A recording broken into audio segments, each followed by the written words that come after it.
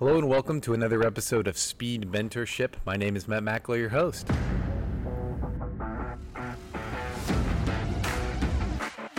Well, here on Speed Mentorship, our goal is to help you be a leader that others want to follow. We're going to do that by interviewing top performers who are world-class at what they do. We're going to ask them tough, challenging questions to peer into their mind to see what makes them unique, successful, and just understand a little bit more about the way that they think. We know your time's valuable, so we're going to keep each episode to 15 to 20 minutes. Make sure it's action-packed, full of rich content, and we want to make sure that we're adding value to you at the end of the day. It's super important that as we go through each one of these episodes, we don't just listen to it and then discard a lot of the stuff that's happened. We want to make sure that we are challenging ourselves and taking at least one or two takeaways to apply to our leadership to make it better. It's even better if you have a team that you're able to go through this with. We do this all the time here at the Mackler Group, and there's just a tremendous amount of value that we're able to get when we're able to go through this as a team. It just builds camaraderie, and ultimately it helps us to be able to dive deeper into the content. And it's funny when you go through this with a team, everybody has a little bit different takeaways, but ultimately it ends up spurring really good conversation and good growth. So with that, today's guest is Chris Anderson. He has been a good friend of mine and a really great mentor and coach. I've learned a tremendous amount from this guy, and I know today's episode you guys are going to get a lot of value out of. So without further ado, let's dive into today's content. So I'm really excited to dive into today's podcast content, and what I just wanted to open with real quick is just, Chris, if you could just share a little bit about your background and who you are and what you do, that would be great. Sure, Matt. First thing, it starts with family. Who you marry is a big deal. Sue was from a very complex family like me. They were in the road construction business, so they were tough. She was one of 11. And why that was so valuable is she really understood the challenges of family business because she'd seen them. Okay, so that's the first thing. Then we've got 3 daughters who they're now, it's amazing, they're 36 to 42. And we've been blessed that they've all turned up in Perrysburg within about 10 minutes of our house with 6 grandkids. So in terms of family, in that family, I'm blessed to have that kind of support and that closeness. Then the broader family, I'm part of a 3rd generation of 55 of us where we were all owners in the business from birth. In terms of what I do today, I really have 3 things going on. It's my coaching business with leaders like you, and my focus is primarily family businesses in transition, either the lead generation or the next generation. I love work in that space because I've lived it. The second one is I've been working on a book for 9 years. The name of the book is Leaving the Family Business Without Leaving the Family. Daring to pursue your own path. So that's the second thing. The third one is, this is really exciting as well. We have a family LLC. I'm the oldest of one of the families in that 55. And as part of Dad's estate, we put aside some money to invest. And we invested in a ski company founded by my nephew. They live out in Colorado. And we switched that at one of the most critical, challenging times and really understood what was going on, has been able to change the direction to where, even though we got all that money in place, we broke through about 3 years ago, and we're making probably 10 to 15% return on equity. Can I back up for just a minute about where I came from? I started working. We had a program. We all grew up on the same place, those 40 of the 55, and we had a work program. So from an early age, I was learning how to work. We had time cards, we had evaluations. And so I learned at that area just the discipline of hard work and what you can produce.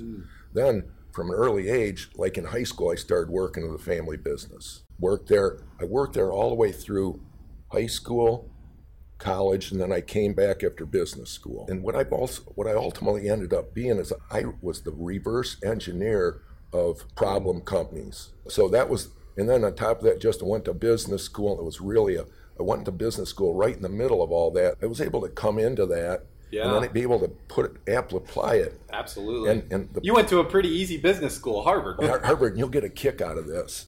I was lucky to get in, if you know what I mean. I won't say anymore. But when I got there, the professors would say some really interesting things to me. Mm-hmm. And one of them that was most interesting was the management communications person of the professor. She was evaluating us, and she said, "You're unique in this culture. People immediately trust you've got dirt under your fingernails." Yeah. Okay, so that was like, and so that was so exciting to hear, because in an environment like that, you've got all kinds of talents. You got people from coming all over the world. And then the other one that I think you would appreciate is, it was in the business and government and the international economy. The professor came up to me one day unsolicited, and he says, you're one of the people that when I've taught people, you're one of those people that works really hard to bring their framework into my framework. And I think that's part of the underlying thing of the questions. You can't really appreciate the framework of a talented businessman unless you really understand their framework.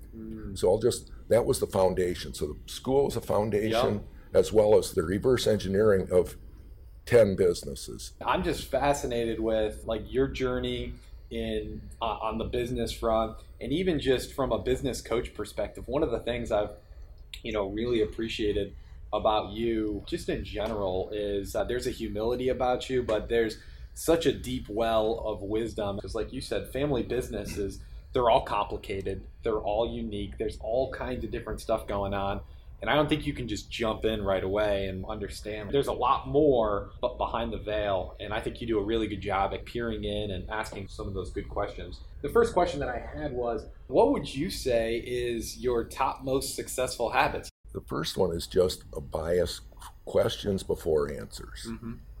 It's things in my mind, or what I say to myself is what's really important. Okay. That's the first one. The second one is, what is this experience or person trying to teach me? Okay, so it's when people say stuff to me that rattles me, what's causing me to get rattled? Or, oh, this is the perfect timing for this because I trust this person. So it's immediately you're able to ask the trust question, which is first, do I trust myself to be able to deal with this with calm and really listen? And if I do, is there something else going on for that person where it's projection onto me? That's good stuff. I'm always trying to work on as well, is just to be able to take what somebody's saying and not to put it through your filter, but try and understand it through like their filter and really be able to process that stuff. I think that's really difficult to do. From a weakness standpoint, what would you say are your biggest weaknesses? And share your weaknesses. That's cool. That's great to understand what those are. But I think more importantly is, how do you cope and handle, and do you try and improve them, or do you just not worry about them? How do you navigate that area? I like to talk about those within the context of my unique ability. So it's unique ability, and so you have a unique ability, but then what are the blind spots that you with who are the people that would really be able to tap those blind spots where the team comes together with unique abilities that I complement theirs, they complement mine. My ability to take the long view when other people are taking the short view. And then the other one is able to provoke conversations that are not being had. Okay, and the reality of that is, if you're really talented at the long view, the weakness or the opportunity is with the short view. Yeah, so you're essentially, saying you're trying to find other people that complement where you would have a weakness, would be a strength of theirs in whatever aspect, and you're trying to hone in to each one of those individuals so you can see how you can continue to play to your strength. So let's move to another one, which is ego. Another really important one. None of us have ego, right? None of us. We don't got ego. That's not a big deal. Obviously, all of us have ego to varying levels. How do you manage your ego on a daily basis and keep it in check? Do you have certain things that you do, triggers that happen when you start to see it get out of whack? I love the word trigger. Ego gets a bad rap. Okay, so there is a good ego. So ego, the underlying thing of ego is itself, your sense of self, regardless of context. Explain that a little bit. Ego is your sense of self. If you don't have any ego, you're a lump of dirt. Okay. Okay, yeah, okay. I get what you're saying. And so everybody's got an ego, and what is my uniqueness on this planet, and can I find a place where that works? Okay, so that's just been my perspective on myself. And then it's a matter of the world is, in my estimation, the world is about bringing different egos together and ultimately finding a group of egos that helps people see within their ego the beauty and the genius that's buried in them. That's interesting. So kind of switching gears a little bit, what are some of the biggest challenges that you faced in any of the different companies or things that you've been associated with, and how did you handle some of those challenges? So it was a pet supplies company, distribution company in Texas, Louisiana, and California, and we acquired that. So that was one of my first assignments, and I basically came in with just the opposite of what we're talking about. Came in right away with all the answers, and it was already really screwed up. And all I did was added to the screw up. I continued to work with the same management team. And then we were at a point in our company's history where our ability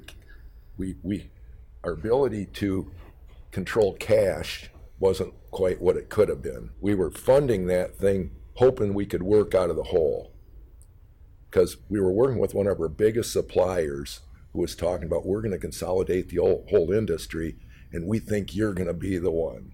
So there's a cash issue, there was a management issue, and then there was an industry issue.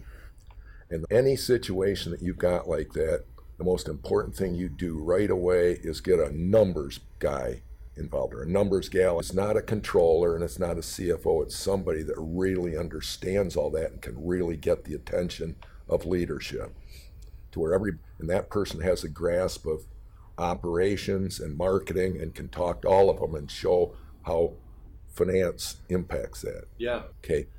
Not having a numbers guy that was truly involved till longer than it took. Till it was too late. And then believing the market, our biggest supplier, that somehow they were going to do that to us. Oh, there was a fourth one, which is we have a culture here at Anderson's of we want to treat everybody fairly. Yeah. But at the same time, that can easily be we're gonna patronize, or we're not gonna hurt you. I step back and I say, pick your choice. Which one did I screw up on? Yeah. All four. Okay. The board member that turned over to me, this guy was named Ren McPherson. He had run the Dana Corporation.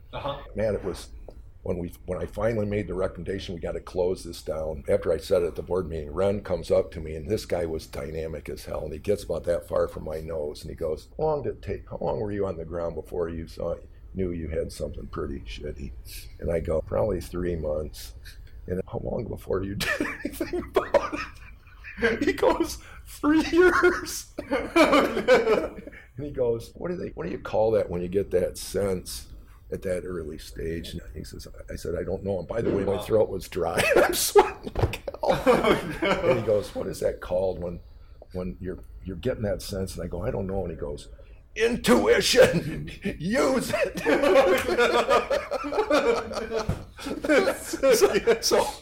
So that's solid. But I mean, we've all been there, and we've all been through experiences like that, and you hate to go through it at the time, but that's how you learn. That's the only way to learn. And people that have this perfectionist mentality, a lot of times are too afraid to put themselves out there to make some of these mistakes. And although it's tough to do, that's the only way that you're gonna get better and have those kind of conversations. I like to say, I ought to sue Harvard Business School for mental practice. Oh man, that's so good, so good. Last couple questions I got for you. How much coaching time should you spend with your direct reports? Obviously, you only have so much influence in the organization, and by far the biggest influence you have is with the people that you're meeting with directly. How do you maximize those meeting times, and how frequently should they be? How much time do you spend meeting with those individuals? The thing I'll say first, Matt, is at least coaching, at least in a position like in the senior leader position you have, the most of your coaching, at least 50% of them, is just in the way you behave. You are the shadow of the organization, and just by the way you carry yourself, you're coaching like hell. It's good. That's really good. Yeah. Okay. Then the second one is, if you're doing the work, you've got two things. You got a sense of what they need to learn, and you got a sense of what they're teaching you. Mm-hmm.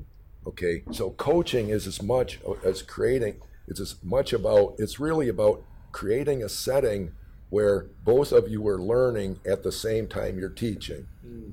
So it's a magic that it has more to do with intent and your trust in each other, in terms of just you trust each other as people, as well as there's a shared complementary competence. And the other thing is, with the kind of talent you've surrounded yourself with, I think you'd want to ask them, how can I best help you? How often do you think we should meet?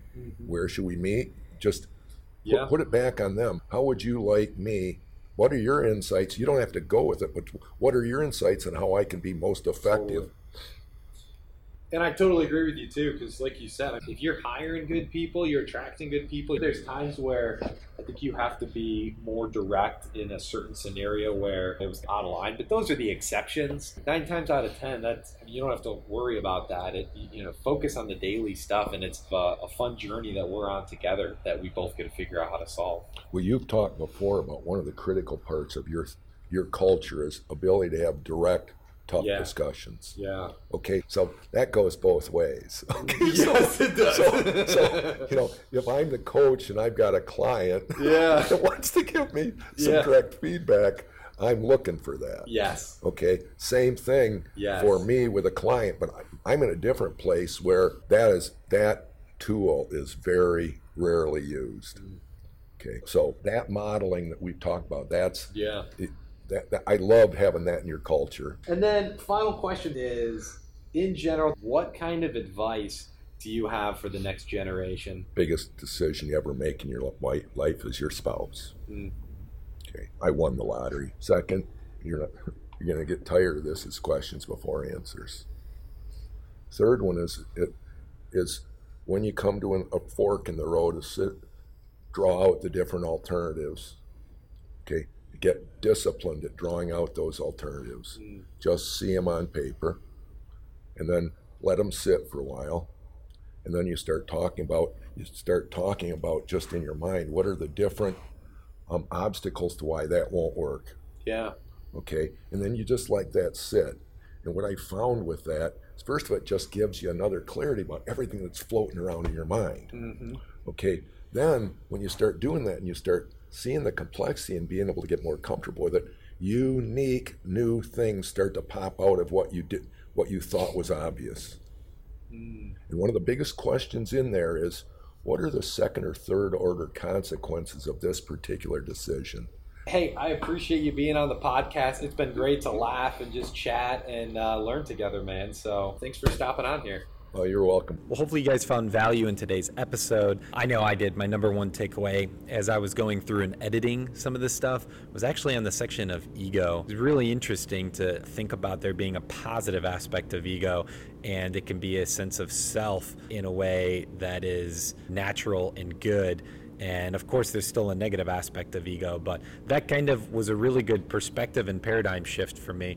And since we ended up recording this, I've been able to actually apply that in a few different areas, which has been pretty cool. I'd love to hear your guys' number one takeaway. Feel free to comment or drop us a line. Also, always looking to get better. If there's other questions you'd like to hear us ask guests, feel free to post that on there, and I'll do my best to add them in the next upcoming guests that we have here on Speed Mentorship.